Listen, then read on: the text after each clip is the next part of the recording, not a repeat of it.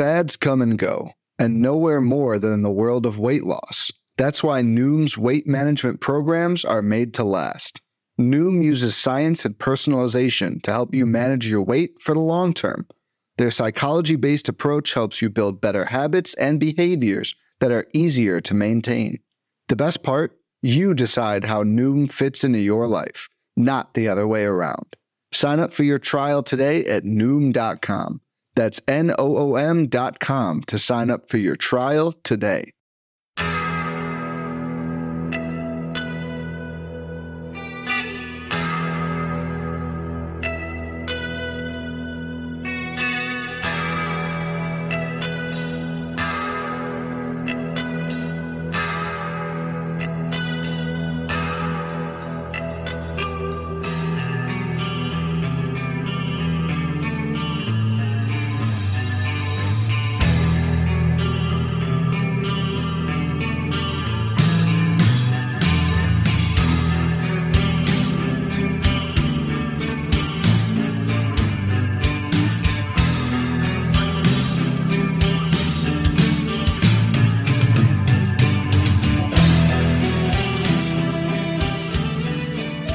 And welcome back, everybody, to another episode of Benched with Bubba, episode 583. Going to recap the Week 3 FAAB action across the NFBC, talk about some recent news, some key players that are not playing well, let's put it that way, and much, much more. You can find me on Twitter at BDentrek, BDENTREK, and my host again this week, and for quite a few weeks off and on throughout the season. You can find him on Twitter at Mike_Kurland. Mike Kurland, how we doing, my friend? Fantastic, Bubba. Always fun to catch up and talk some baseball with you, buddy. As I watch a guy I streamed this week go 0 for 2 to start the game, and it's already like tilting, you know? Like, yes, and he's got a doubleheader though, so you're good. You get to watch extra at bats today. So I get to watch him go 0 for 8 with 6 Ks. Great. With that kind of optimism, yes. Listen, that's what you're looking forward to. If he goes 1 for 8 with a home run, I call it a win. I don't care, but that's a streaming win. That's a very big streaming win. It's one of those things where, you know, overreactions are happening. I'm enjoying having them. I don't know about you, but it's just fun to watch. It's fun to like microanalyze every little thing because you have to. And now my microphone's better because it had me on the wrong microphone. Now you can hear me better. So there's that. There it is. There it is. I didn't even realize it. You hit that button. I'm like, yep, there it is. There's the Mike Kurland. Because sorry about that. Pays for the equipment, so might as well use it, type thing. Yeah, I do apologize for any inconveniences for those listening early on. I'm going to be echo for that first few sentences, but you have me loud and clear now moving forward. For all the key information to come, and Mike mentioned overreactions. That's why we're going to hit on a couple players that have not played well at all. And is it worth overreacting to? Some of us, or at least me and Mike, think a couple guys probably are. But we're going to talk about that and maybe ruffle feathers along the way because that's what we do. We'll talk about some injured players. Should you drop them? Should you hold them? Some big conundrums to be had there, and some current injuries before we get into our NFBC. And we got a handful of listener questions too, which is pretty cool. So we'll hit on a little bit of all of that. But before we do that, I know you did it last week, but you're still my guest this week, so I'll ask again. Let everybody know what you got going on. I know you're working on that article for The Athletic, obviously gaining the edge. What do you got going on? So yeah, you mentioned it. Gaining the edge is kind of the big thing. Obviously, the YouTube. I actually might go live a little bit after we finish recording here. So YouTube.com/GTE Fantasy or at GTE Fantasy, I believe is how you have to put it in, and you'll find the YouTube. I post like 2 to 3 shorts a day. I do like 2 to 3 live streams a week, at least 2. I'm trying to get a week, and then of course The Athletic. I have an article, pretty much what I do for the Patreon.com/GTE Fantasy. Very easy to find my work. I do these, the lineup analysis, the savant recaps, kind of put it all together. I monitor injury news for all the teams as much as I can. I throw it in there. And I also include, pitcher injury news and all that. So we discuss that. We discuss and within these articles, these, 3, lately it's been a daily write-up, but usually I try to do at least 4 a week. It's, team by team, discussing who's hot, who's cold. If there's an injury, who subbed in for him that game, who's likely to get that playing time moving forward, and maybe a little why reasoning if there is something worth digging into, et cetera. But so it's a bunch of that type of stuff. And, we talk about some of that on the podcast here. The article for tomorrow for The Athletic kind of outlines some of the stuff, but the meat and potatoes is on the Patreon. So yeah, that's really what I'm doing, and then obviously I tweet stuff. You mentioned at Mike_Kurland, the Twitter handles where you can get like little snippets of all this and where I link all my work. So there's that. Yep.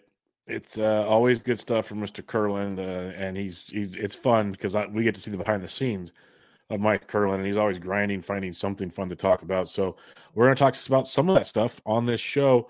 But let's start with some of the recent big news, I guess we could say, the injury news that hit on Monday night. Aces were on the mound, and some aces didn't make it through the game. And we'll start with Corbin Burns, who, 2 starts back, or I guess 1 start back, don't even want to look at it, was looking really, really good against Arizona. He bounced back after 2 rough starts. Looks like things are good to go. He was pitching decent on Monday night against Seattle, but he left after a flyout to J-Rod, holding his left pectoral, which is never good. Called for the trainers, Mike. So I still haven't seen a full report yet on what the prognosis is for Burns, but in my mind, this ain't good. I don't know what your thoughts are. So my initial thoughts were wake up, tweet about it, react, and then get told, hey, there's a lot you're missing. I was like, all right, cool. So someone sent me the video. I think it was Zach Wax, actually. Mr. Waxman sent over the video of him talking about it post-game, and Burns actually heard it while playing defense on tagging the player on a rundown. And it's his left pec, so it's not, not the throwing side, which is kind of encouraging. But this instantly, because obviously Woodruff's like, oh, I'm just going to miss a couple starts. I'm like, of course, Burns is going to say the same thing, but if you Google it, and I know Google is kind of dangerous, but I don't know what to think with Twitter doctors anymore. Some of them are really good. Some of them, I try to look for people who actually monitor this stuff in terms of past, history of this type of thing. But quick look on Google just suggested it could, if it's a minor one, like he says it is, it could heal in as little as 5 days, which would be in line for his next start. But if Burns missed a start or 2, I would not be A, surprised, or B, overly concerned even. I honestly, I almost hope he does take a start or 2 off, because he was mentioning in that Burns was mentioning in the video that it was affecting his mechanics. It was affecting how he was throwing, and he wasn't able to locate. His velocity diminished in that final inning. And you don't want him to push through that and just make it worse. So if it's as minor as he believes, I'm sure we're going to get an MRI on it and get more news. But if it was 2 to 3 weeks, I wouldn't be surprised, but it does sound relatively minor, all things considered, for Corbin Burns. Well, we'll cross our fingers there. Just a regular 15-day IL stint would be pretty nice if that's all it takes to lose Burns, because pitchers are dropping like flies. Some pitchers we wished would drop like flies because their performance is not great, so they might be droppable type thing. But, let's hope it's not the end of the world for Burns, as we need these aces to ace. Jacob deGrom, he's been ramping up. He's up to 98 pitches in his last start, looking deGrom-esque. Gets a great matchup against Kansas City. He's dealing 4 no-hit innings, going down 5Ks, 50-something pitches. And then he leaves with right wrist soreness. I don't know if he was frequenting certain adult websites, if he was playing video games. I don't know what he was doing the night before, but not what I want to hear from a guy that's already got injury concerns to begin with.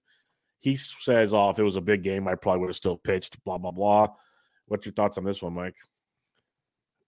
Kind of wait and see approach right now, because DeGrom obviously injury prone. Wrist connects to the elbow, which connects to the shoulder. You know what I mean? It's just you start going the wildest routes, because obviously this is a guy that is elite and electric when healthy, but DeGrom is obviously known for his arm problems. He was shoving, like you mentioned. He was hitting, I think, on the pitch, that the last pitch of the game that he threw, it was still 98. The pitch before that was 100. I went back and watched to see if I could find anything before they came out and said it was his wrist. And DeGrom mentioned that his wrist was bothering him all game, and it just got worse and worse to a point where he's like, all right, cool, I'm going to go ahead and just get out of the game, which is fine. So maybe he cut it off at the head, so to speak. We'll see, but you're never optimistic here when it comes to DeGrom. And I think he mentioned something about it was just they were side of caution here because of the whole he was afraid it was going to affect his mechanics, just like Burns. It goes back to any little thing for a pitcher can throw something off, which throws off other stuff, which could lead to other injuries. So at the end of the day, we really are just waiting to see what the prognosis is. But of course, you got to be negative, unfortunately, when it comes to DeGrom specifically. Yeah, there's not a whole lot of positivity coming out of that, just because he's always hurt. So I'm concerned, actually, because I feel like they'll just baby him again, and then we're going to back to square one. Now we got to ramp back up, so on and so forth. I guess we'll have to see how it goes. This is why I only have DeGrom shares in DFS this season. Can pick and choose my battles in that one. Let's talk about a couple pitchers that are on the IL. And let's start with Brandon Woodruff. The story seems to get worse and worse every time it gets updated. It was first minor inflammation. I don't expect to be out long. Now it's he could be out a minimum of 2 months. It's all over the board, Mike. So I don't know if you do a lot of deep research on these guys. Maybe you found out even more information. But what are you doing with a guy like Woodruff? I know you have him on rosters, and he's such a hard drop. But if he's going to start missing 3 months even, it's hard to stash if you don't have the proper IL spots. So, for instance, you mentioned I have Woodruff. I do have Woodruff in my main event. So my biggest league, obviously, there's no IL spots. NFBC is like that in general in terms of no IL. And you look at everything suggests 2 to 3 months. Like it's in terms of like I think there's rumors floating around like because he doesn't require surgery, Woodruff might only need 2 months. But with pitchers, there's always setbacks. This is a shoulder injury, so it's not like it's a knee or a leg or it's his throwing arm. That's an issue, like. With that, all that being said, I haven't been, I'm obviously waiting, just like everyone else, for this news to drop in terms of like a more, because they were supposed to start giving us an outline starting roughly these couple days. So we should get hopefully some news before the end of the week. But I held him this past Sunday just because I'm waiting. I'm in a position where I can hold him. I think it is very position specific too.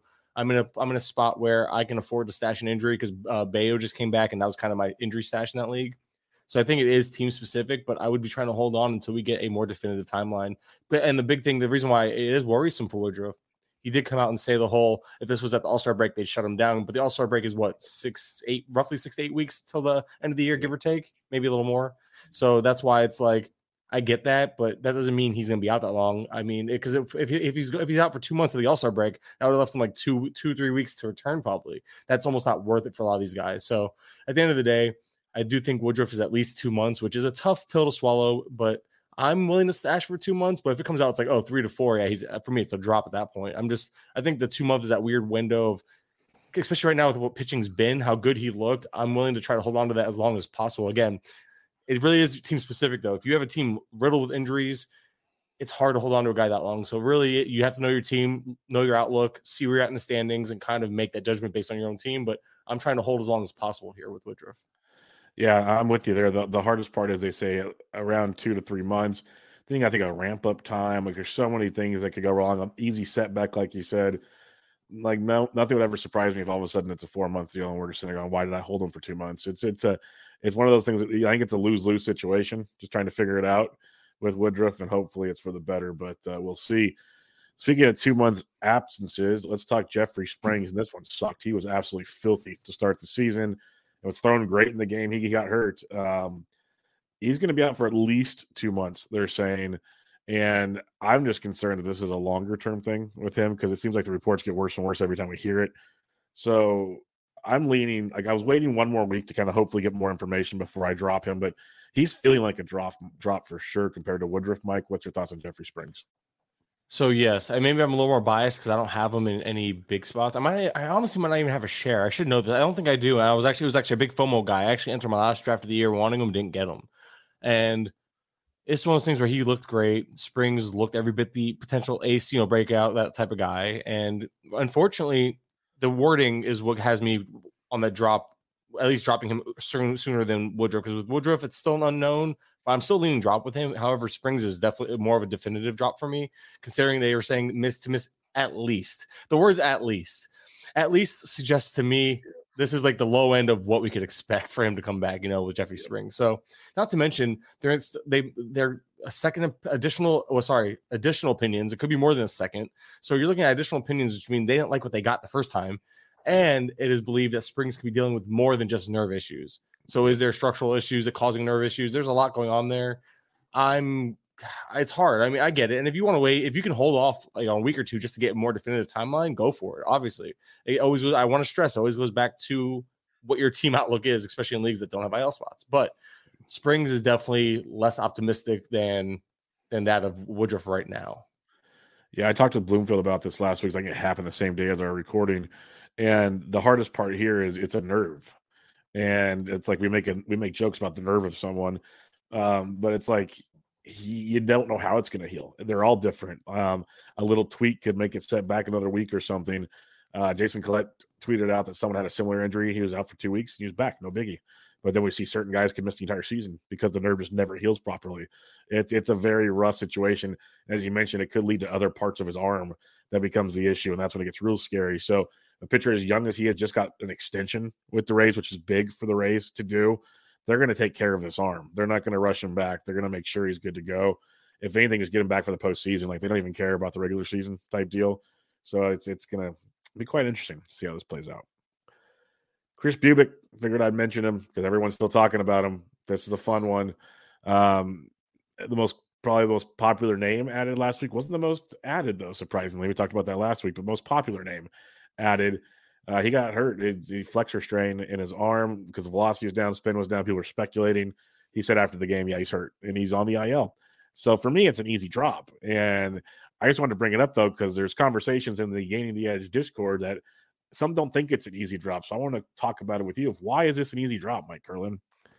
Well, it's an arm injury that is on his pitching side that we saw the velocity dip. We saw location issues. It was an ugly start, and he tried pitching through it, and he actually didn't do terrible considering he was pitching through a strain, which a strain for most people might not realize is like a tear in the ligament. It's not just a strain. A strain is a tear, a ligament tear, and it's a flexor strain. Those never end up well with pitchers. There's setbacks. They ramp up. They shut down. I dropped them. I just added them. I was in on them. I got them in my main for $69 because I'm an adult. I'm a child that thinks he's an adult, and it was a nice bid just for me to have the nicely drop them. Who do I have now? I think I replaced him with a $2 Spencer Turnbull. So for a total of Spencer Turnbull now. So look at this. For a total of $71, I have Spencer Turnbull on my team. Yep. Oh God, that's where I'm at. But yeah, you get my point though. It's like I didn't really think twice. It's one of the deeper leagues. Obviously, if you have an IL spot, that's fine. But he's not somebody I'm even prioritizing on my IL. A small sample against decent matchups as it was for Bubich. I was buying the changes and I wanted to see how they would carry over start to start as teams adapt and as he faces tougher competition. So I wasn't out on him. And when he comes back, I might be back in on him just because as long as he comes back showing the same stuff. But I don't think there was enough there to warrant a stash in general. And you were betting on the upside. You were already kind of overpaying betting on these changes being legit in the first place. I look at it as like just sunk cost. Cut your losses. Don't get attached to them because you bid up all this money on them and move on to the next guy and hope that you hit gold. That's all it was. Is you were bidding. It's one of those things where you were really bidding on the potential. You were really betting on it that these changes being legitimate to be a solid back end rotation guy.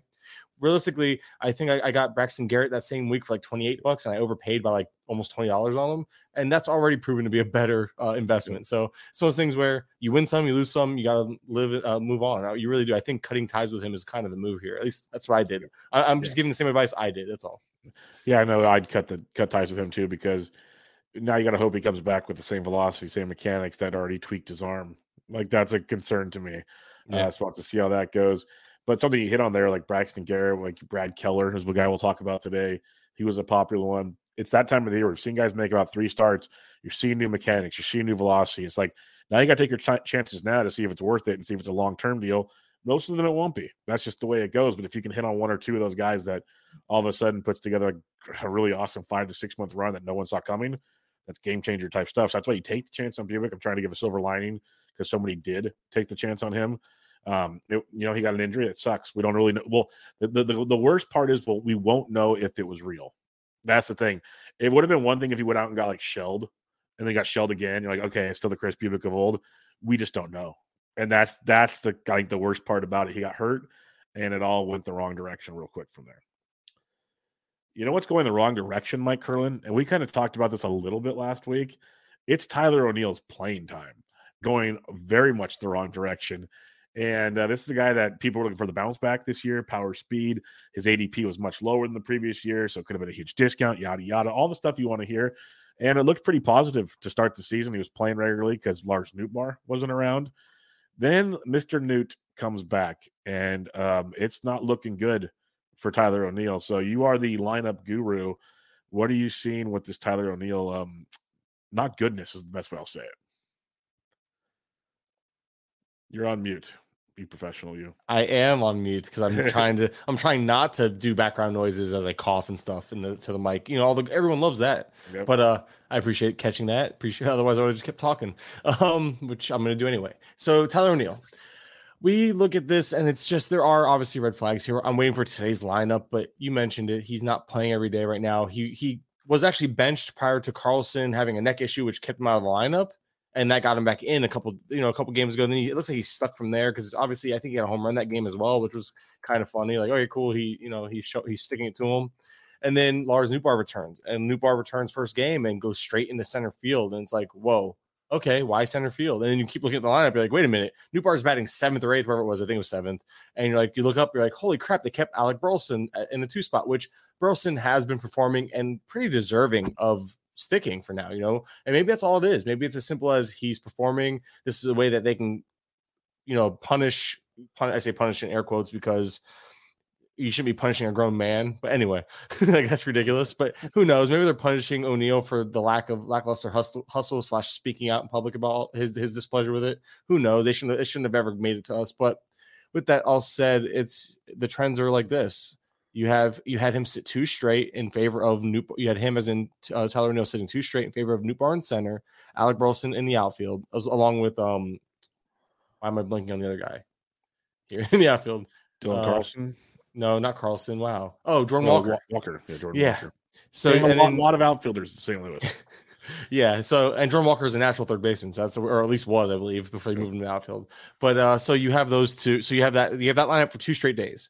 The 3rd straight day against a righty again, because I figured if O'Neill's going to get screwed, he might just be a weak side platoon. We know O'Neill usually moves up in the lineup against lefties, so a platoon spot against lefties made sense at the very least. However, we saw O'Neill get in the game against a righty, but we talked about it off air. What did it take? It took I'm trying to remember who went to Goldschmidt was off. They moved Donovan to first base. They moved Burleson to the DH spot, and that's what opened up that outfield spot, which that's pretty much a 4th outfield type of role. The fourth outfielder comes into games and fills in as other players move around or need days off. So right now we're going to see if it happens today because they're facing another righty. Does somebody else get a day off today? Nootbaar just returned. He played 3 straight. Does he sit? We could see, O'Neill play a couple games in a row, but that won't suddenly give me optimism towards his outlook and playing time because as a 4th outfielder, you are going to play. There's going to be times where you play 3 out of 5, 2 in a row. And if there's a lefty on the schedule tomorrow, he'll probably play against lefties. I'm expecting that at the very least as the righty bat, and they have Burleson and Nootbaar, who they have platooned in the past. So all things considered right now, the way it's leaning from what I'm seeing is that O'Neill is a 4th outfielder / platoon bat, which is what Burleson was kind of doing was at least the 4th outfield thing. But now they have all these lefties. They have O'Neill's a righty, stronger against lefties. I could see that's where it kind of leans right now. And so that leads to the conundrum, as I like to put it, is what to do with Tyler O'Neill. We don't roster unless you're 15 maybe, but 12 teams and less, not just NFG, just in general, you don't roster many 4th outfielders to start on your fantasy team. Tyler O'Neill is obviously a different 4th outfielder because if someone gets hurt, he's like the most expensive FAAB acquisition on the face of the planet if he's available. So that kind of leans to like, hey, I got to try to hold him type thing. But we talk about it time and time again. There's only so many roster spots on a team. And if the guy's not playing and you're just like hoping for an injury, that's why you're stashing him. That's tricky. So and this is a problem I've talked about year after year that I need to get better at is I don't know when to hold and fold basically with certain players. Like what's the proper strategy on this? And for me, like I'd be holding Tyler O'Neill because I know the talent is so great, but I'm not starting Tyler O'Neill either, which is unless I see 3 lefties or something coming up, that's a different story. So how are you approaching this Tyler O'Neill thing? Do you need more to go wrong before you drop him, or is it just like crossing your fingers right now? Yeah, I'm not dropping him right now. I don't think you can. I don't think it's still a murky situation. Could the situation change in a week? Absolutely. Wasn't Burleson a little nicked up and he just made his way into as a DH because he was nicked up? Yep. So that right there is kind of already reason to keep O'Neill. You can't drop O'Neill, especially because we're talking about a 3-game sample. I would like to, especially somebody, if it was like a lower end player of like, oh, Kerry Carpenter is sitting against righties now. You know what I mean? Like there goes any appeal in even deepest of formats, but it's O'Neill is just too good of a player to drop even in shallower formats. Now, a 10-teamer with 3 outfields, sure. If you're playing that shallow format, you probably can find great stuff off the waiver wire. So I get that. But he's better than pretty much any prospect you would stash right now who wouldn't be producing at all on your roster. O'Neill's better than most waiver wire options, even in a part-time role. I think O'Neill at the very least just gets parked on the bench. That's kind of what you have to do with him. But like you mentioned, lefties, you probably plug them in, but we also could just see there's a good chance that we see usage increase at any moment just because he's out of the doghouse. You don't, without an injury or an established like, hey, this is what's happening moving forward for the foreseeable future. I think you hold tight for now. But the leash is getting shorter, if nothing else. Exactly. It's definitely one to be tread cautiously with right now and just be ready. Because the other caveat I'll say is Jordan Walker's really not crushing the baseball either. Like, his underlying stats are okay. They look good. But you could see a world where somehow, like, he becomes the odd man out and O'Neill gets some playing time as a right-handed bat type scenario. So there's a lot of moving parts there. I guess the most concerning part for me is, besides multiple outfielders, is how vocal Ollie Marmol and the Cardinals have been about the attitude, quote unquote, of Tyler O'Neill. That part concerns me. So let's just hope for a trade. Let's just make it best for everybody. Let's move things around.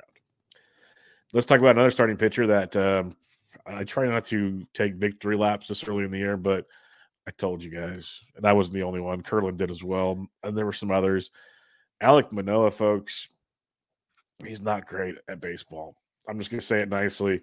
He's a big guy. He's a Lance Lynn type that will accumulate innings for you at times, pitches to a lot of contact, and ain't that great in general. Like, he's got 4 starts this year. 3 of them he hasn't even gotten through the 5th inning. He's given up 5 earned runs or more in 2 of those 4 starts. He's walked 4 or more in 3 straight starts. He hasn't struck out more than 5 in any start this season. It's been pretty abysmal for Alek Manoah, Mr. Kurland. So what do you got on him? Because I know you've done a little savant dive on him. Yeah, I actually wanted to look more into the 2 strike stuff. That's a Toby. I have to shout out Toby for that one. It's a great thing that I never even thought of until he mentioned it one show. Yeah, it was like a couple years ago when he mentioned. I was like, oh man, I gotta start. And so I actually meant to look into some 2 strike stuff. Some who's starting out most 1-0 counts, like stuff like that matters because that plays into the whole control issue. But I digress. We can get into that another time. But for now, from what my notes say about Manoah, I posted this to the Patreon, so you get a little sneak peek here. Obviously, the last start, he continues to allow too many hits. The velo was slightly up, but still down pretty much a tick across the board, like in the main pitches from last year. Leaning heavier on the slider and sinker than in 2022, and both are getting hit rather hard. And a lot of that goes back to the command. His command has been abysmal. Manoah has like nearly 7 walks per 9 right now. I think he's walking more than he's striking out. And he's leaving a ton of pitches in the zone. If you look at the heat maps, it's like all red in the middle of the zone where you don't want things. What I don't understand is why is he kind of doing the opposite? He's going the way of of what's his face over there, Berrios, where it's like Berrios was kind of this guy who it feels very Berrios. That's why I was like, I think I tweeted Manoah is 2023's version of 2022 Berrios, basically. Like, it's just what it reminded me of because that 2-seamer's getting crushed. He's not swinging, and more stuff from Manoah is he's not inducing as many chases this year. His swinging strike rate is also down, both of which are not only lower than his typical outputs, but below league average as well. So pretty much what I'm getting at, all that fancy mumbo jumbo from Manoah is that he's earning his crappy production right now. Yeah. And it's unfortunate. Maybe I would say maybe weather's playing a part. Maybe he's ramping up still. There always are paths to bouncing back, but he's played back-to-back games in a dome. I'm trying to be optimistic here. Throwing it out there. Yeah, I do recall his last start being in the dome. I didn't realize it was back-to-back, but I do. And that's another thing. That the ballpark is no longer as pitcher-friendly after moving in the fences. Even if they're not all going to be home runs, those are going to be doubles that were flyouts last year. You know what I mean? Something like that. He's given up 1.86 home runs per 9 right now. And is he this bad? No, but I don't think he's going to end up at this point. You'll be lucky to break even on his draft. He would have to turn it around on a dime at this point to produce positive ROI. So I think he's not an ace. He's not an ace like people wanted him to be. I think that's the big takeaway here is I don't think he's going to take that step forward. People thought he might. And I mean, I don't want to rule that out as a possibility. I just don't think it's going to happen anytime soon is the issue. So I don't think you drop him just yet, but he is getting to a point where he's not an auto start anymore. Yep. Yeah, he's going to be 26, so he's still young. So, like, to Kurland's point, don't rule it out. I don't see it happening this year, but maybe down the line you get one of those, like, Robbie Ray seasons where he's a pick 190 and all of a sudden bounces back in a big way. Who knows? Like, that kind of stuff's possible. But people thought he was an ace. Like, Kurland mentioned a few things. He has a K to walk percentage of 16.5% K, 15.5% walk. Less than ideal, 10% swinging strikes, average, like he's doing his thing, but just a lot of noise going on with him right now. I am very concerned. That's why I kind of compared him to Lance Lynn. I see a lot of similarities there. We'll see good starts from them, but we'll see a lot of starts where they just leave their stuff hittable. Lance just throws a lot of fastballs, and it gets ugly at times. And Lance gets drafted around pick 170. Maybe that's where Manoah should be getting drafted. Like, that's just the reality of the situation. Let's talk about another pitcher that I'm going to keep my comments to myself on, but Sandy Alcantara, it's not good. Not good at all, Bob. Last 2 starts has been a bit rough for the Marlins ace, the NL Cy Young award-winning Alcantara. He allowed 4 earned over 6 innings against Arizona his last time out. They struck out 9, though. Silver lining. Prior start, 9 runs over 4 innings at Philadelphia. It's been a rough go for the Sandy man. So what's your thoughts on Alcantara? There's no I in team, but there is one in Indeed, and that's the hiring platform that you need to build yours. When you're hiring, you need Indeed. Instead of spending hours on multiple job sites searching for candidates with the right skills, Indeed's a powerful hiring platform that can help you do it all. One of the things I love about Indeed is that it makes hiring all in one place so easy because Indeed does the hard work for you.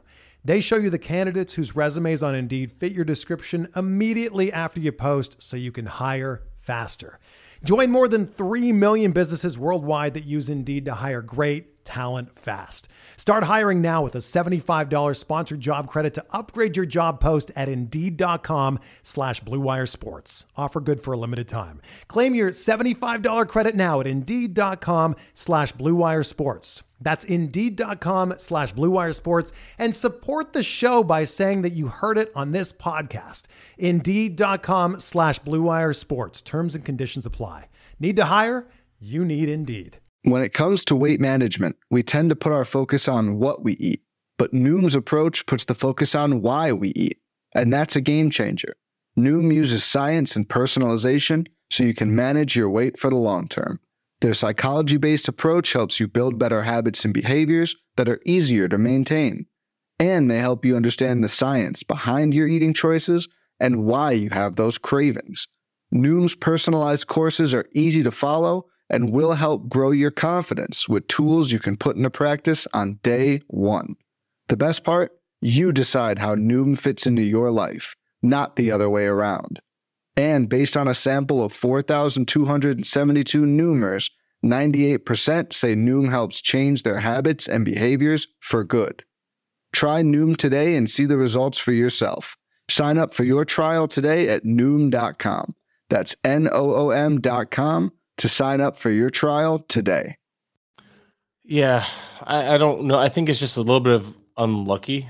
I mean, not that we all, I think you and I, when we did the Marlins preview, I think we were both off on cost for Alcantara. Yep. And I think that was just a matter of not necessarily believing that the strikeouts would be there with the innings. It was like there was just comps going for a little cheaper. Like Luis, Julio Urias. Which Urias is the pitcher? Julio Urias, yes. Urias? I thought it was Urias. See, I don't know. It's I'm probably terrible Urias. I don't know. It's Julio, though. I know that much. Yeah, okay. Well, we got that part right. I always mix, I'm always looking at hitters. Anyway, it doesn't matter. You get my point. That was kind of the comp. And I think Simeon was one of the ones I heard with that comp because similar skill sets, one going out cheaper with more win potential, etc. I get it. Anyway, so if we look at just last start, the velo inched back up, which was, it wasn't necessarily down a whole lot, but seeing the velo come back up, it's still encouraging, especially where it was. You had more swing and miss stuff last start for Alcantara. Unlucky with the overall strand rate on the year. Alcantara has a 45.8% strand rate. That's usually league average is like 74%. So obviously he's not. I mean, the Marlins defense isn't the best either, though. So there is that. The BABIP is 20 points higher than his career typical BABIP. So not a lot of BABIP issues, but just a little above average. So again, just goes back to maybe the BABIP is part of the no shift thing. That's an issue. A lot less ground balls though. So maybe is he giving up harder? Maybe he's trying to keep the ball off the ground, knowing that there's no shift. I don't know. Maybe it's just again some bad luck there. But we're talking about a 40.5% ground ball rate compared to over 53% the last 2 years for Sandy.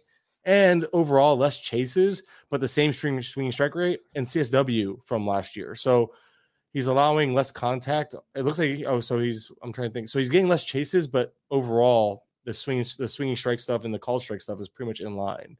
I don't think it's gonna be a long-term issue this year. That's like a little mini dive on him. By him, I mean Sandy Alcantara. But obviously, there are some things. I'm just wondering, was the BABIP held in check because of the shift a little bit? Is he trying to depend less on ground balls? Is he pitching more to fly balls, trying to take advantage of the home park and less, dealing less with the shift? Or is he just missing his spots and the ball is getting elevated? I don't know. That's too early to say. I'm sure that would take a little more deeper of a Real look. quick, I got something funny for that though, which is just you did the Savant deeper dives. I'm just looking at like game logs on Fangraphs, So his first 2 starts were his good starts, a 178 BABIP, 125 BABIP. His last 2 starts were his bad ones, a 529 BABIP and a 400 BABIP. The funny thing is, his ground ball rate was 20% and 33% the last 2 ones, the bad starts. The good starts, 41.7 and 64.7. So the shift had nothing to do with that almost, if you think about it. That's kind of scary. At least, maybe he did. Maybe the 30% ground balls went through the shift. Who knows? But if you do the math, like I'm saying, like his ground ball rate got cut in half. So it looks like that it's just unlucky in terms of like he's not getting those ground balls that he usually does. Maybe pitch, and that could go back to the whole chase rate being less for Alcantara. Maybe players aren't chasing as much. So if they're not chasing as much, they're not able to make as much weak contact, which would lead to more ground balls out if you make contact on pitches outside the zone, et cetera, et cetera. Where again, you have to look deeper into these aces because because stuff like this matters because they are just one adjustment off from being back to who they were. Yeah. There are people victory lapping it, and I guess that's okay. I do think Alcantara will end up being a solid top 15 pitcher. I know people were drafting him in top 5, but I think part of drafting Alcantara in the top 5 was knowing you're getting the innings and the security, and I do think that's still going to come, and I think people are overreacting a little bit, thinking that he can't just be that top 15 plus or so guy. And I do understand you expected better, but I think you were drafting him at the ceiling. That was kind of our argument, is you were drafting him at a ceiling, and Alcantara is more likely to be closer to 10 to 15 overall than he is to be to 1 to 5 overall. So unfortunately, that seems to be the case, but we'll see. I mean, Alcantara could easily go on a huge run and be worthy of that pick. It's just a matter of correcting some of these minor issues. It's a very long-winded way of me saying I'm not overly concerned about Sandy, but it is a little bit of an issue right now. And I think the ground balls are kind of the biggest thing from between the game logs and just looking at some of the underlying stuff. Yeah, I'm not as concerned about Sandy overall, but like you nailed it. What got to my point preseason was he has to accumulate by pitching quality innings. And if he just has any hiccups at all, like I said, if it's a half an inning per start even, you accumulate that over 30 starts, and he's not the same guy. For his ADP, he's now Framber Valdez. Like, why wouldn't you not take Framber Valdez? Like, he's an accumulator that went a lot later. Like, there's situations like that was my thing. It was never Sandy is a bad pitcher. It was more like Sandy has to basically be perfect to give you the stats for where he's getting drafted. I'm with you on thinking he'll get back because, like, while you were talking, I just kept looking at his game logs, and there's like zero consistency from start to start that would speculate. Like, even like the quality of contact metrics, the barrels, the hard hits, they varied from both the good and the bad starts. They were all over the board. Where like Manoah just stands out. Like, he just says it's all going haywire for Alek Manoah. Where at least Sandy, it's like there's this, there's that. Like, you can see paths of positivity with it could have been like a double play ball away from being out of it, which he was getting the previous year that he didn't get this year. Like little minute things where Manoah is just not good right now. He's BP right now, yeah. Yeah. Last one I want to talk about here, or we want to talk about here, is Grayson Rodriguez, because this is a polarizing one, I guess. Everyone loves their top prospect pitchers. He's not been great. He's given up 9 runs in his last 2 starts. He's only gone 5 innings in 2 out of his 3. Strikeouts have been there. That's been positive. I can't remember who tweeted out, if it was Colette or MLB Dream or somebody on Twitter, maybe even Alex Fast. The first inning, he gets destroyed. Everything after that, he's been fine. Like one of the best pitchers in baseball. So that's just a young kid in my mind still figuring things out, maybe getting the adrenaline dump in the first inning to like, hey, kid, you've been here now. Breathe. It's like the old Bull Durham, like the old Galapagos lizard breathes through its eyelids. Kid, relax. Like the rose goes on the front. Like, figure those things out, kid. But what's your thoughts on Grayson Rodriguez when you looked into him? So I'm trying to actually pull up those splits about the first inning stuff, just because I'm curious. But in the meantime, while it's loading, Grayson Rodriguez, the strikeout stuff seems legit. Well, if you go under pitcher, we'll just go through this. Pitcher on Fangraphs, you go under splits, and it should show you by inning stuff under splits, I believe, or through the first time through the order stuff. I'm trying to remember how to first through the order, second. You can see that. I'm trying to remember the inning stuff. There's a way to do it. I have to play with that. Anyway, I'll find the tweet while you talk. We'll talk. Yeah. Either way, I'll look because I know there's a way to do it, and you can. It's pretty much through search functions and all that. Anyway, I digress. People listening, there's someone listening like Toby or something. It's like, you do like this, you idiot. I'm like, yeah. Well, I forget. Anyway, real quick, Grayson Rodriguez, strikeout stuff seems legit. I'm reading word for word. Above average O swing and swing strike rate, which is great. So he's getting the chases. He's getting the swing strike rate. The O swing being 37.1%. League average always roughly about 32%, give or take. And then swing strike rate, league average is usually around 11 and 11.5% in between that range. And it's 13.1%. So you're getting above average swing and miss stuff in the zone and out of the zone. in terms of chases for Grayson Rodriguez. You're also getting unlucky strand rate. Again, I like to reference strand rate because people might not realize that league average is 73%, give or take around there. And players, up or down early on, that can explain maybe he's getting some bad luck hits through the middle. Like we talked about Sandy being a thing, but his strand rate was only 59.4%. Rodriguez, for Grayson Rodriguez, that is, and his BABIP was 378 right now. I'm sorry, but a guy with that type of stuff is not going to keep that BABIP up. That's way too high. And if you look at Grayson Rodriguez, his FIP, his XFIP, his Sierra are all below 4. Those are all underlying indicators suggesting that he should have better days ahead of him. So Grayson Rodriguez is a guy that is underperforming, and the stuff is legit. I think there are better days ahead. And if you want to trade lead and you can buy low, I would do so. And lastly, for Grayson Rodriguez, if you, in spite of a 10.8% walk rate, league average being 9.2 right now, at least when I looked at Fangraphs yesterday when I made these notes, he has so there's that. In spite of that walk rate, he still has a K-minus walk rate of 18.5%, which is 5 points above league average. So even with the walks, he's still able to have really good stuff, get the strikeouts, and it's all kind of there. Just, again, some bad luck. And you mentioned the first inning stuff, which I'm sure you probably pulled up by now, so I'll stop talking. Yeah.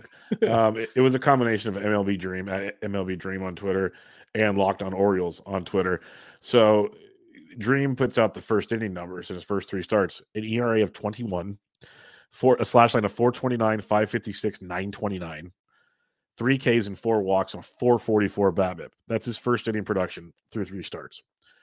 After that, though, after the first inning, so you accumulate every other inning after the first, he's thrown 11 in the third innings. He's struck out 16, walked only 3. That's much better than the 3-4, the opposite ratio, and has a 3.18 ERA.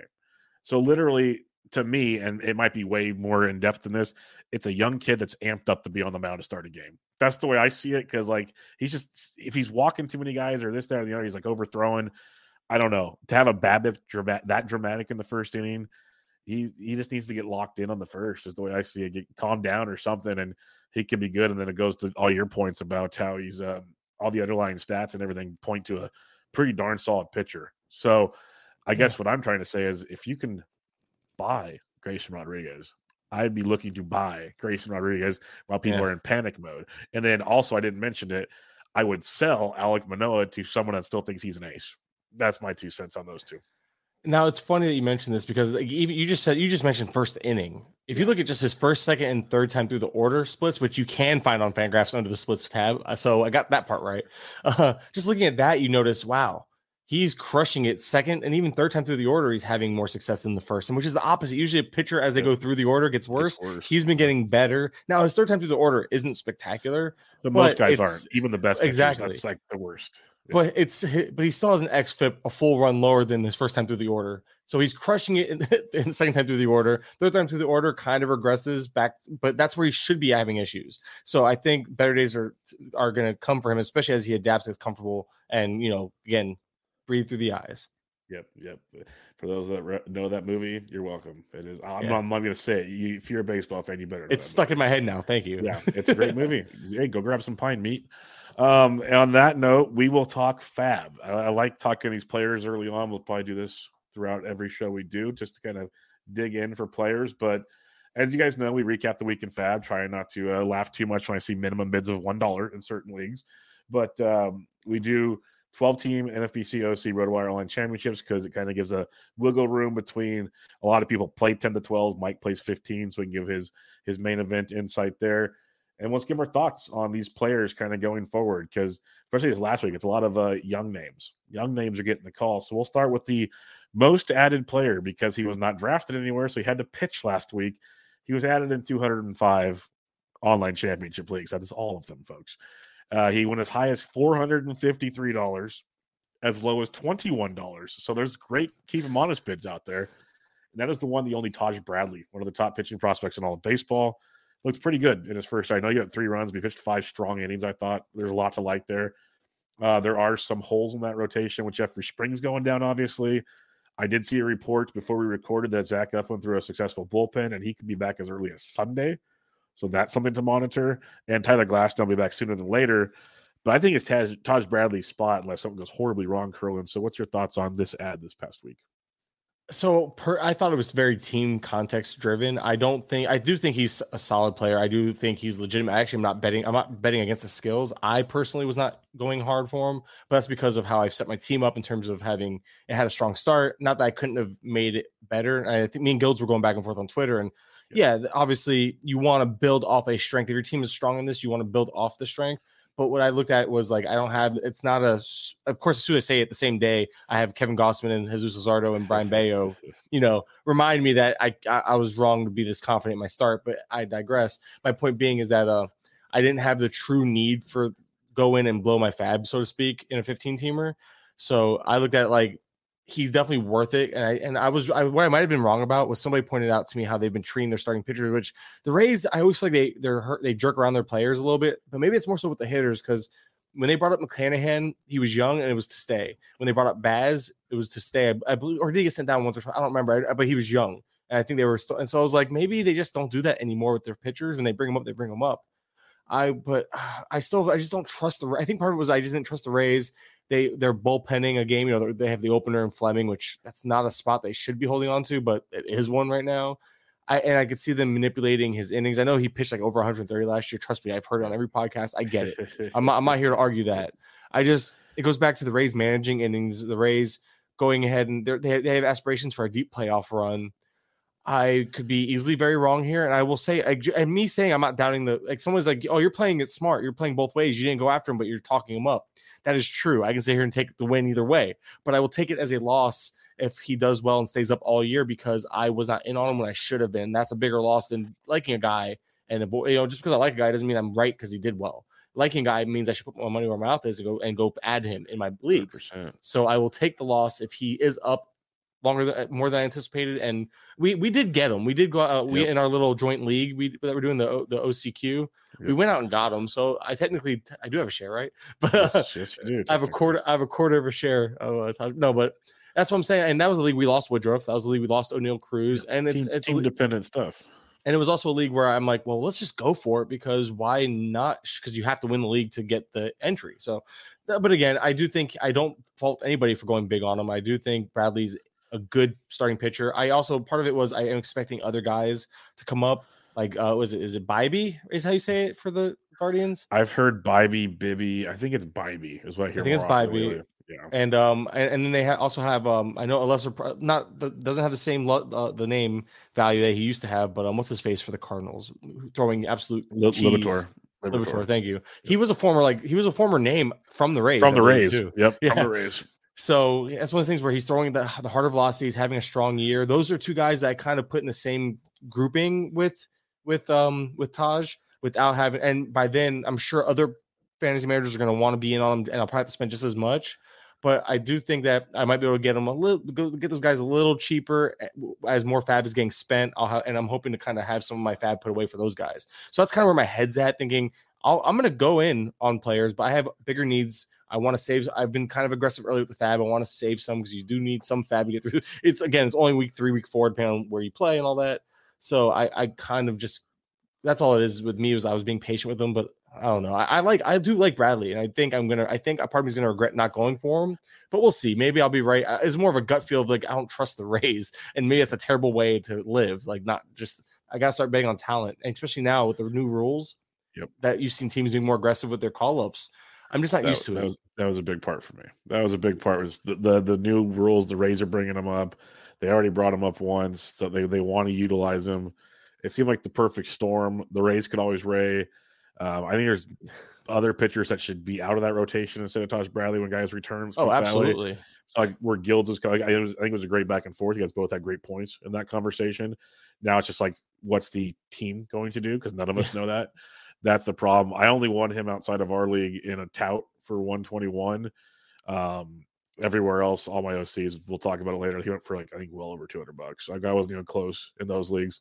So yeah, it's not like me to go super crazy and bid high. So I was just out, but I think he's a very, very talented young arm. I think he's going to be really, really good.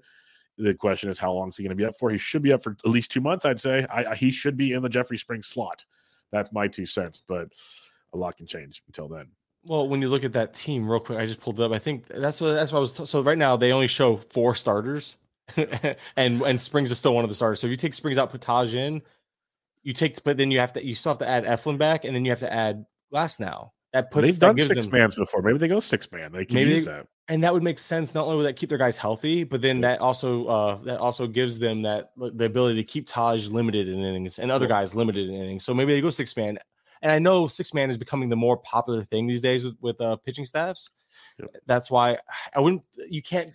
It's just one of those things. Can you bet on that? I do agree Here's the thing. I agree that Taj Bradley belongs in that rotation over a Josh Fleming. There's no debating that. The thing is, the Fleming spot is the weird spot because that's been a opener spot. It's been Fleming opener / Fleming. Yeah. So that can just be cut out right there. Like done. You're out of here. Like, but will they? For some reason, like that's what I'm getting at. Like I'm with you. They should. They should. Absolutely, they should. There's no question about it. I just don't know if maybe that's me playing scared. Maybe I'm just playing too scared. That's all. I know I'm harping on it. It's like I don't want to be so wrong on this one. I have a bad feeling I'm going to be so wrong on this. It's the fun of this game that we play. Oh, fun. Another prospect. We have a few of them here. Zach Neto, I believe, is his name. Picked up in 176 leagues, shortstop for the Angels. He was the number one. They're not their first round pick in 2022, so the first member of the 2022 class to come up to the bigs. He's got a decent hit tool, a little bit of power, a little bit of speed. They already announced he'll pretty much be the starting shortstop from now on. They sent David Fletcher down to the minors, but Neto picked up 176 leagues, as high as 351, as low as 4. I was not super aggressive on Neto. I didn't, but to be fair, I wasn't desperate for shortstops where we've talked about it on last week's show and everyone else talked about it. That position has gotten decimated. So you had to spend if you needed guys. There's no doubt about it. I just wasn't like what I saw in his hit tool was not overwhelming to me. So what about you? I looked into him a little bit. It was just such a limited track record is the problem. We have 43 games at AA since being drafted. Sorry, between AA and single A since being drafted. Only 37 games in AA since being drafted.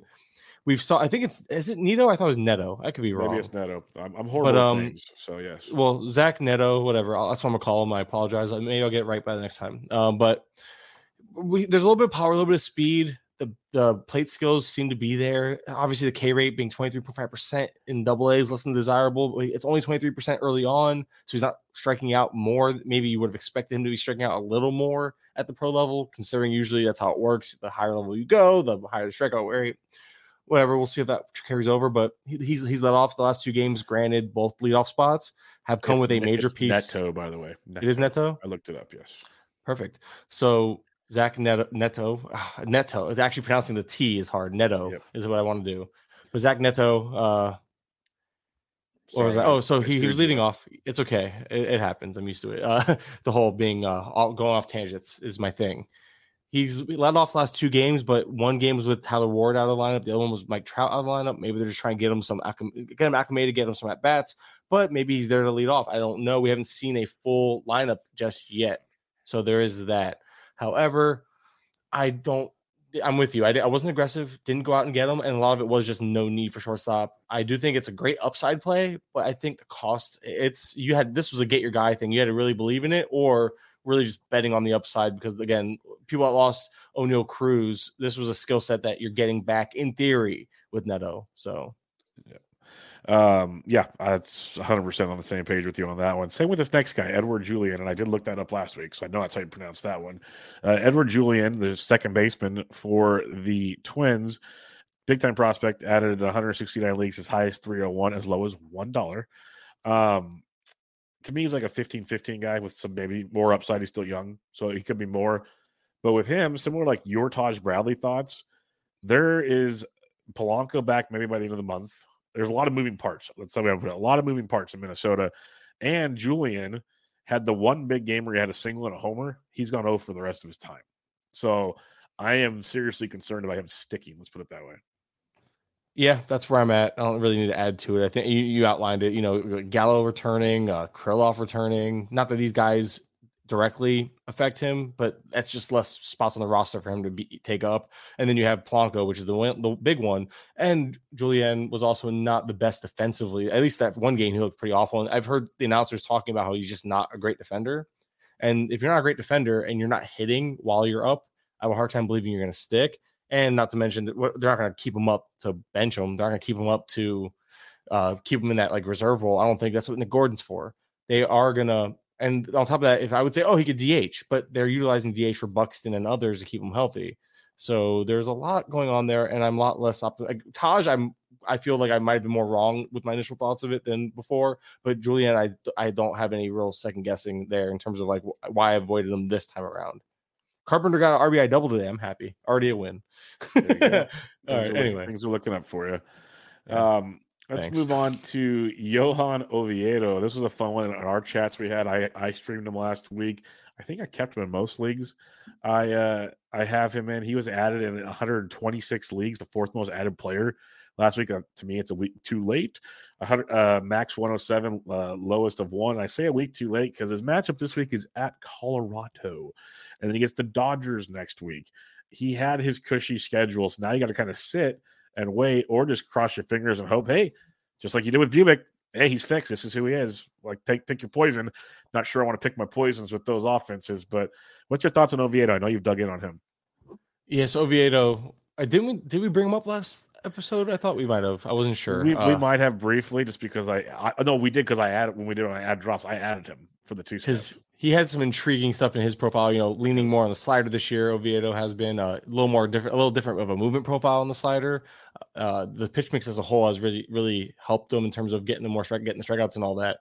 But I'm in on the changes, but like you mentioned, at Colorado, I think it's a 2-step next week, but one of them's the Dodgers. Like, oh man, I think the other one's the Nationals though. So maybe you take that chance.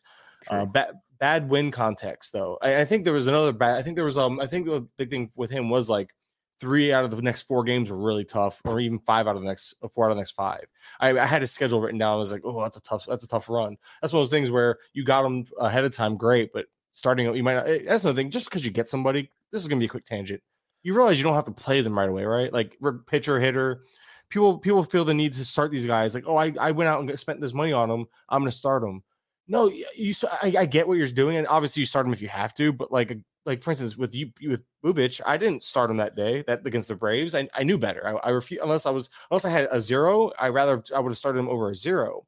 But just because you have a guy, just because you go out and get a guy, doesn't mean he was a must start. So just a reminder that Oviedo, right? Yes. Oviedo. Yep. Oviedo. Man, people are probably sick of me messing up these names. Oviedo is a guy that you want to have on your team, but you don't want to start in cores. The 2-step I'm okay with because of that. I think it's the Nationals side of things. I believe he gets the Nationals on the second half of that. So I'm good with that one. And then after that, I think there's again another tough start. But if he shows these next few starts that he's just like dominating no matter what, then sure, he enters that conversation of I'm starting him no matter what. But yeah, he's a guy that a lot's like. I think this, unfortunately, obviously everyone else liked him this week. That's why the price went up as much as it did. But yeah, he's a guy. The goal is I'm hoping this week's Oviedo or last week's Oviedo is gonna be this week's Turnbull. I'm crossing my fingers that Turnbull's the thing. To be fair, like you said, Oviedo next week's at Pittsburgh at least, which is nice, and then he goes to at Washington. So yeah, it's not the worst case scenario. Yeah, this is fun. Wins are tough with him. That's all. That's going to be very tough. Rob Silver put a tweet out today because he talked about wins at First Pitch Arizona, and basically the simple part was just take players on good teams. But it's hard to find those on the wire. Yeah, exactly. He said last year the Pirates starters combined for 22 wins last year. That was lowest in baseball. So far, the Oakland Athletics starters have 0 wins, 0 through 17 starts. He says the odds of them getting to 22 are very difficult right about now. We have breaking news. Yeah, that's what we have. Mason Miller expected to be recalled from AAA by the Athletics. Could start Wednesday. That's something to monitor. That kid's got some good stuff. I've seen people compare him to this year's Spencer Strider, potentially. Yeah, and now you see, okay, I didn't your Taj Bradley conversation all back for you right now. Because they're not calling him up to not start him. No, right? He's there to stick. He's there to stick. They're like, why would you not? Like, the A's will sit on time as long as possible unless they want to use a player. He is 24 years old, almost 25. He's like 24 and a half. So I'm wondering, like, there's not really anything to gain there, but I don't know what to expect here. There's no real, like, I'm trying to pull up. He has no real innings usage in the past. That's the part of the issue. Like 2022, he had what, 5, 7, 8, 9, about 14 innings last year. Yeah, that's not good. Yeah, this year so far, 8.2 innings. Like, I mean, obviously the stuff's been electric though. The strikeouts, stupid.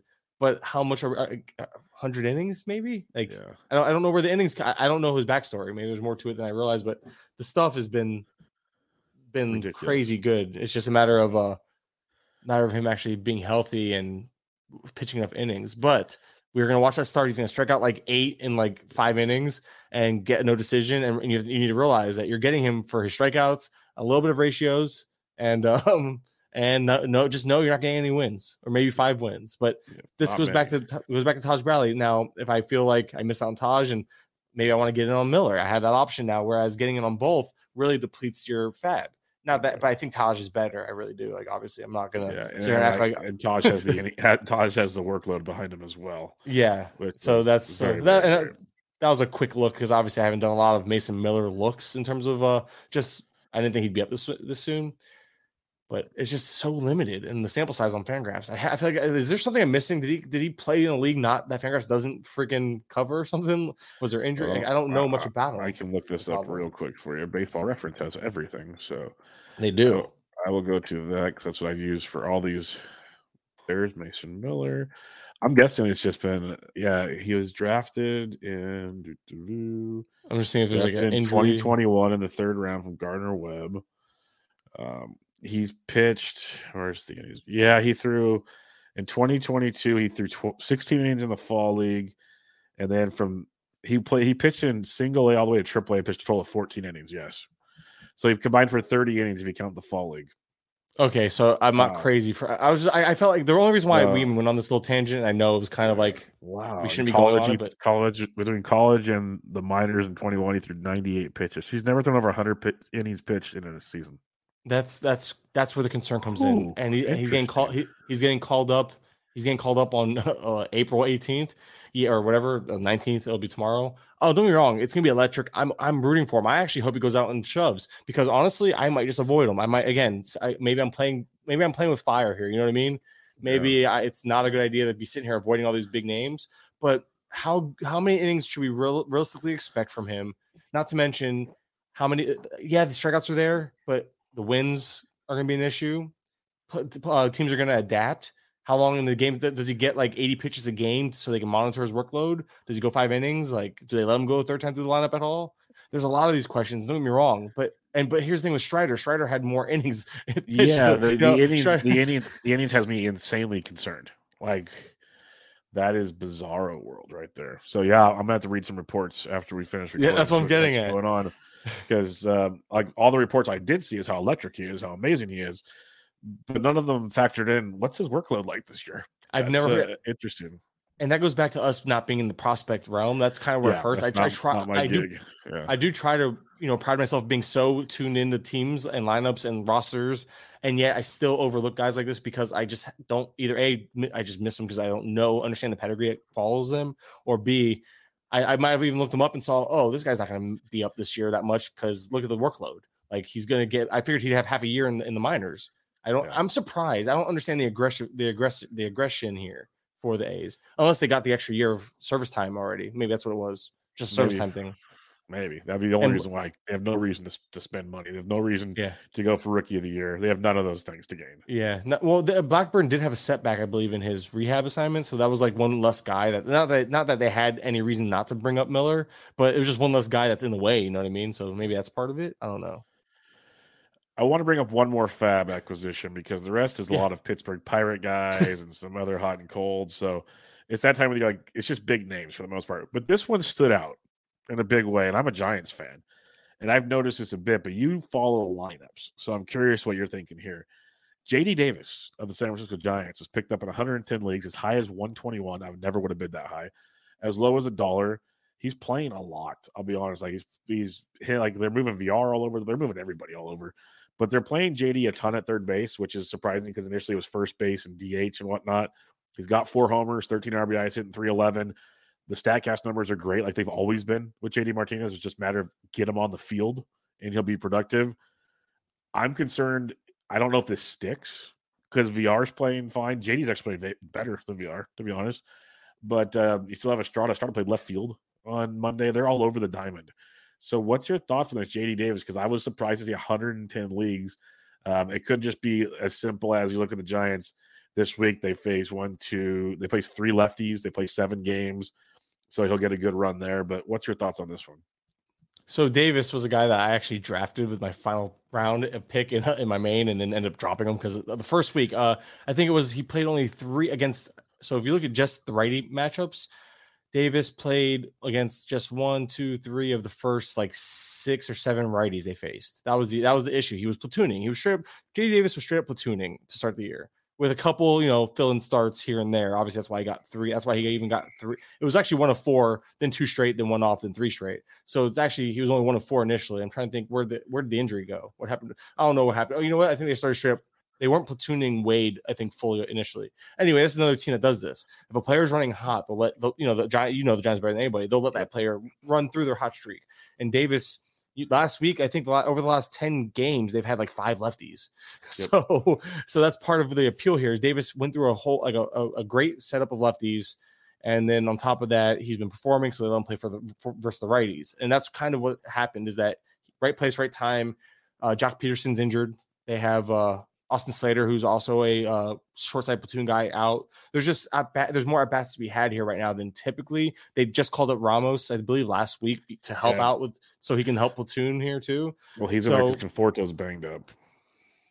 So right now there are injuries helping him out, but all things considered, there's always a spot available for anybody playing good baseball. And JD Davis is hitting the ball well. He's going to play until he cools down. So ride the hot streak with him. But the second he cools down, he's not a mustache guy. He becomes a guy you move on from, and you'll pick him up 3 times this year. I guarantee it. Easily. So don't get too attached to him is what I'm getting at. But hey, maybe it sticks. Yeah.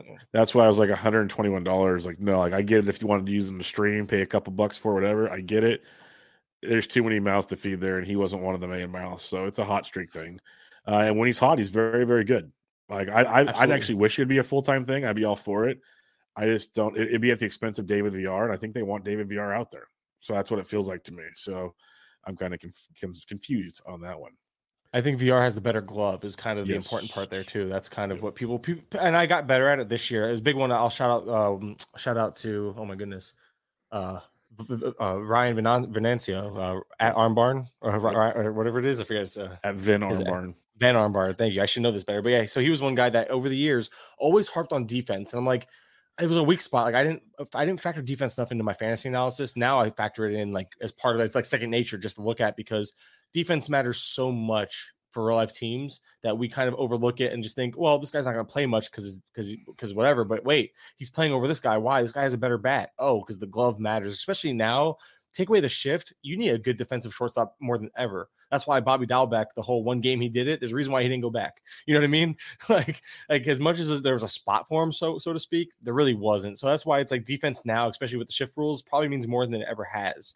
And we as a whole community need to be better at factoring that in our analysis when we're trying to project playing time, thinking, well, why is this guy not playing anymore and playing enough? Oh, well, he plays the field like he's blind. You can't do that. You can't play the field like you can't see. No, I'm 100% with you on that one. Let's move on to our personal ad drops of the week. If you have those close by, if not, I have mine. I can go first. It's up to you. You can go first. I'll pull mine up here in a second.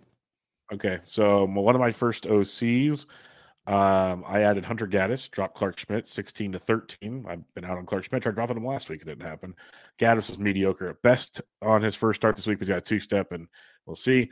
And then a guy I love even longer than just the Colorado series, Rodolfo Castro. I did drop David VR in that scenario. This is a 12-team league, so you can do that. $12 to $9 with the backup big. I like Castro a lot, especially with that shortstop eligibility. He'll be second, short, and third pretty soon.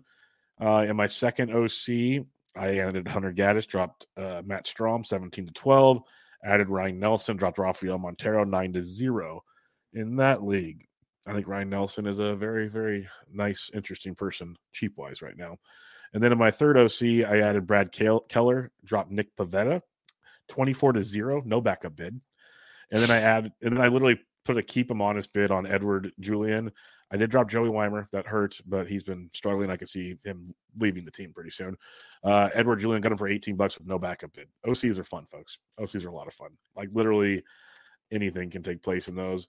And that's I'll leave the other ones to the imagination. Those are my OCs. What were your bids? So the one place, just to remind everybody who's listening, I do 15 teamers, and the one place I'm doing FAAB this year is a minus our little OCQ that we team up for is my main event. So right now I made 5 moves, all for $41. So I went to the budget, the bargain bin, and Jake Berger unopposed 14-0, which I was surprised just given the hot start. And when Berger's running hot, you put them out there. You get them, you play them. I know Yohan Moncada might be back this week, so I got that was kind of a concern. But the first half of the week, it lines up really favorable for him, if memory, or it was. I think it was all week in general. He has 3 lefties this week, I believe. It was 3 and 3. Yeah, 3 lefties, 6 total matchups, and he's known to hit lefties better. And the 3 lefties he's facing is Bailey Falter, Josh Fleming, and McClanahan. So obviously one tough one there, but I was willing to take a shot on the fact that he's facing 2 really weak lefties running hot, and I could use a little pop in my lineup. I was surprised that he was unopposed, just given, again, the depth of these leagues, but I'll take it. Kerry Carpenter, a guy I've been rooting for because I'm targeting home runs, I'm targeting RBIs. Carpenter's been towards the middle of the lineup. I picked him up, dropped Nick Gordon, and that one hurt because you know how much we love Nick Gordon this year. Yeah. And I moved on from him, and it was 14-11, so it was a good bid, finally a good bid. But it's a matter of just chasing. He had 6 righties this week, and obviously some weaker righties like Gaddis, like Battenfield potentially. And speaking of Battenfield, I got him 5-0 unopposed as well. But it was just a matter of it was the fact that Carpenter got another hit. It was another. Let's see what happens because I want to see what Battenfield has to offer. Plus, it was a good matchup. I considered streaming him. I considered really heavily to stream him against Detroit because it just made sense. And he lines up. I believe he lines up for 2 starts next week. So that was part of why I went after him. Yan Gomes, I just needed a second catcher. Jake Rogers was my second catcher for reference. Got him 6-4. Another good bid. There was one other guy that needed a catcher in my league. And then I mentioned the unopposed $2 Spencer Turnbull. And a lot of it was just because Turnbull had a really good outing against the Jays. That caught my attention. I looked. He utilized that slider more than ever this year. He leaned heavier on a 3-pitch mix and kind of dropped the usage of 2 of his pitches. So he kind of made changes and we saw results. And that was reason enough to be in on Turnbull, especially for $2. I mentioned it, the aforementioned Chris Bubich to get Turnbull. So I'm dropping, pitchers on bad teams for pitchers on bad teams. That's what I do. I like to target pitchers on bad teams, but it is what it is. I mean, obviously that's what we're picking from. Turnbull, we've seen success from in the past. I'm kind of excited. It's blind optimism though, because it's 1 start, but it was against the Jays and it wasn't against a bad Jays team. I think the Jays were actually hitting. So to slow them down while they're hitting, it was worthy of at least putting him on my bench and see what happens. Because if he has another good start, he's not going to be cheap this week. Yep, that's very fair. I drafted Turnbull in a lot of places and dropped him already, but well, that's 12-team leagues for you, so that's fun. Even if he has another good start, he's still no more than a streamer in 12s. Yeah, like 100%. It is what it is. Like these are 15s. That's why you have to keep that in mind in terms of what you're targeting. So I went to the bargain bin this week to try to address kind of just some early quote unquote, not even real needs. I can't call them. You can't really say they're needs, but what they are is just something you kind of see weakness in. I'm taking advantage of matchups and I'm trying to keep that going. So far, so good with my matchup picks. Well, and I've realized, I got some guys that although they might be better long term, I just gotta play this game of I'm streaming hot and cold, trying to keep it cheap. And yeah, these other guys, like you mentioned Keller, I was actually in on Keller, but I wasn't even the runner up on him. So I was gonna laugh because if I did get him, that was gonna be like $100 on Royals pitchers in 2 weeks. That was just like growth. The idea of 10% of my FAAB budget, because it's $1,000 FAAB budget for those listening. 10% being on Royals pitchers was not part of the plan. That feels dirty. But yeah, so anyway, yeah, those were mine. Anybody ever have any questions, please feel free to just hit me up on Twitter about it. But yeah, that's where I was at with those. All right, let's take a couple listener questions here. I sent you some of the DM ones that I received. Taylor Johnson's got a couple.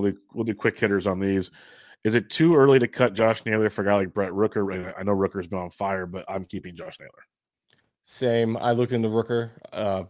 Same swing and miss issues, just hot streak. Great at barreling the ball. Always has a hard hit rate, but Rooker, I think it's a hot streak. I would be keeping Naylor for sure. Yeah. How about Justin Turner versus Isak Paredes for the rest of the season? I'm a big Isak fan, but I still think Turner's probably the better fantasy player. I'm going to go Isak just based on upside. I'm fine with that. I'm just going for the upside. And you know me, I've been questioning Isak's playing time since day one, and I'm still taking him because I'm just betting on the upside. If you want to go safety, Turner is probably the safer answer for sure. but I want upside. I want to take a shot on a guy that I think could be difference making, and he has that potential, whereas Turner has that floor. For sure. MKB Fantasy Baseball asks, is Brett Beatty an everyday player? If so, what's your season-long outlook on him? If we were ranking again today, how would you rank him against third basemen, and what would his ADP be? Let's just keep it simple. Is he an everyday player, and how do you see him playing the rest of the season? So, everyday player. Yes. He will be. He has the quick and easy opportunity to hit his way up. I actually pulled up the ADP from main events for third base.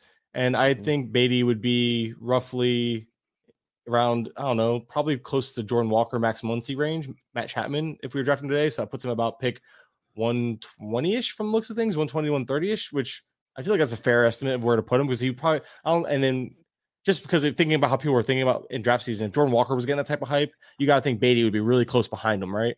So that's why I'm like right in that range of like top 10 to 12 third baseman probably right now, how people would draft him, maybe 13 because Bohm, Chapman would get ahead of him. He would fit in right behind Bohm before Hayes and Miranda. So yeah, I think he'd be a top 13, 14 guy. Some guys would be higher, lower, etc. You get my point. So if we're drafting today, I'd say between picks 120, 140, and yes, he's an everyday guy. He should be on your roster just for the upside alone. Yep, I'm with you. Beatty definitely should be. He was already pretty much gone in every OC. So yeah, he was long gone. He was stashed in most places for sure. Yeah. At JDub, the gamer JDub asks, buying Patrick Wisdom or selling high? I'm so conflicted on this one because I've written about him a lot lately, and I like the gains we're seeing. He still strikes out a lot, but a lot less than he was before, which is a big plus. It's early in the season, obviously, but the power is legit, always has been. He's playing every day. The playing time was a concern going into the season. You'll never sell him higher than right now, though, is the problem. That's the concern. Like, you could sell him right now and just like off this last week and probably get more than you'll get in the entire season for him. At the same time, I think this is obviously not as legit, but pretty darn legit. Like, this is there some really good improvements, I think. What's your thoughts on Wisdom? Should he be buying or selling Patrick Wisdom? So Wisdom is crushing the ball, there's no doubt. However, he's doing Patrick Wisdom things. He's playing pretty much every day, but he's also crushing lefties and gets. I think yesterday was another lefty. Yeah, and he gets two. I think he gets 3 or 4 this week. That's why he was like a huge streaming target. I think he was already rostered in some leagues though, but he was a huge streaming target because of the matchup. The hot, and he runs hot and cold. But yeah, if you look at he's still hitting righties decently well this year. Obviously with a 928 OPS, but just a 222 batting average. For reference, that's like nothing compared to his lefty splits. Again, splits don't matter this early at all, but we're just talking about, I'm just the type of player he is, a 438 batting average against lefties, a 1,625 OPS against lefties. Like, he crushes lefties like no other. That's the thing. So I do think I still am kind of on I'm on the side of sell high. He's on a hot streak. I would definitely, honestly, he might be worth more than what you get. I don't know what you can get back for him, to be honest. He might just be worth riding out and dropping when he slows down because he's one of those guys just like JD Davis. You ride the heat waves and then and he'll be on your roster 3 or 4 times over the year. He's not a guy that is a mainstay on a roster. So if you can sell high, I would probably do it. Just know that you're going to be pissed off like 3 or 4 times this year when he goes off for like 10 home runs over like a 3-week period. But then when he's hitting 200 for like a month and a half, then you're not so mad. 100%. He's going to have some very, very bad lows and some very, very nice highs. It's a matter of it's the old theory. Like in Roto, you just want the end game stats. So you almost have to just leave him out there for the good and the bad and just wait and just say, okay, I'm going to get the end of the season numbers. That's all I care about with Patrick Wisdom. Just don't even look. Don't even pay attention to what he's doing. But that's impossible because we're all annoyed by all the slumps and everything. But yeah, it'll be interesting to see how that plays out. I would sell high as well. I'm really excited what we're seeing with him. It'd be awesome if it's one of those where maybe he does make more changes. Who knows? I don't think it's that great, but it's cool to see. That's for sure. But yeah, I'm with you on this one, Kurland. I'd sell high. All right, my friend, that'll wrap us up. Any final thoughts as we are heading into the week 4 FAAB? We got the Discord is blowing up with this Mason Miller talk. Like, it's pretty entertaining right now. It's all over Twitter. I can't wait to find out more about it. Some smart prospect people are saying 100 to 120 innings. A lot of people are like, how could he throw more than 50 innings? Like, there's just a million questions with what's going on. So that'll be a fun diatribe come FAAB night on Sunday. And I'm gonna if any of my competitors are listening, there's a good chance you're gonna outbid me on him. I will keep him honest bid on him. I don't know if I'm gonna be overly aggressive. I'm not gonna. I'm pretty. I don't get me wrong. I can BS with the rest of these people on Twitter about my bids, but I'm not gonna lie. I'm cautiously optimistic. I just don't know if I'm gonna be that guy willing to spend the triple digits it's gonna take to get him. And that's the problem. I don't want to take a risk on a guy that has very limited track record in the minors with very limited inning potential. That's coming up already in April. That he could be shut down by the All-Star break. Don't get me wrong. From here to the All-Star break, he could be amazing. So that alone, like I have to weigh these pros and cons. As of right now, though, I'm not thinking I'm going to be too aggressive. That could change. That's why you can listen to me all you want. But at the end of the day, right now, where I'm currently at on Tuesday, I'm very, very, very thinking. I'm more pessimistic than I probably will be by the end of the week, especially when it goes out and shoves tomorrow. I'm telling you, it's gonna be 8 Ks in 5 innings. I'm telling you, 8 Ks, 5 innings, 2 earned runs on like a two-run home run or something stupid. And it's gonna be check this out. There's a tweet about Mason Miller. He threw 5 no-hit innings in his last start in the minors, where he threw 64 pitches. Both were career highs, the innings and the pitch count. Yeah, this is baffling. I am baffled by this situation right now. This call up blows my mind. Maybe they just want him to get work at the highest level. Use his innings in the bigs, I guess. He's dominating he's not getting the competition he needs in the minors, it sounds like. But again, it's so limited, he didn't have a chance to. Maybe they utilize him as an opener or with an opener. That'd be kind of cool. Like if he gets utilized second to an opener, he becomes more intriguing because if he's in a 3-inning role, but as a second guy in, that actually opens up the potential for wins while not crushing your ratios and getting elite strikeouts. And he'll build from there. Maybe there's an opener situation. This could be interesting. It could be a lot more intriguing.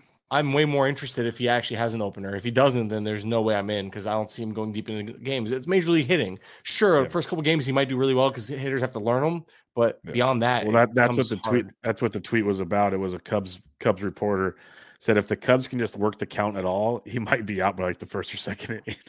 Oh, absolutely. That's very true. So he's something to monitor for sure. But what else is fun to monitor is the work Mike Kurland does. So Mike, remind everybody where they can find you and what you got going on. Oh no, just find me at Twitter at Mike_Kurland. That's where I'll put everything. So it's easier that way. Make sure you guys check them out. Check out Gaining the Edge Fantasy. That both of us are doing work over on Patreon with Michael Simeone and Jorge Montanez. And I am on Twitter at BDintric. Hope you guys have a great week. Back to you guys next week with another episode of Bench with Bubba and much more this week. But for now, this was your Week 3 FAAB Recap with Mike Kurland. Catch y'all later.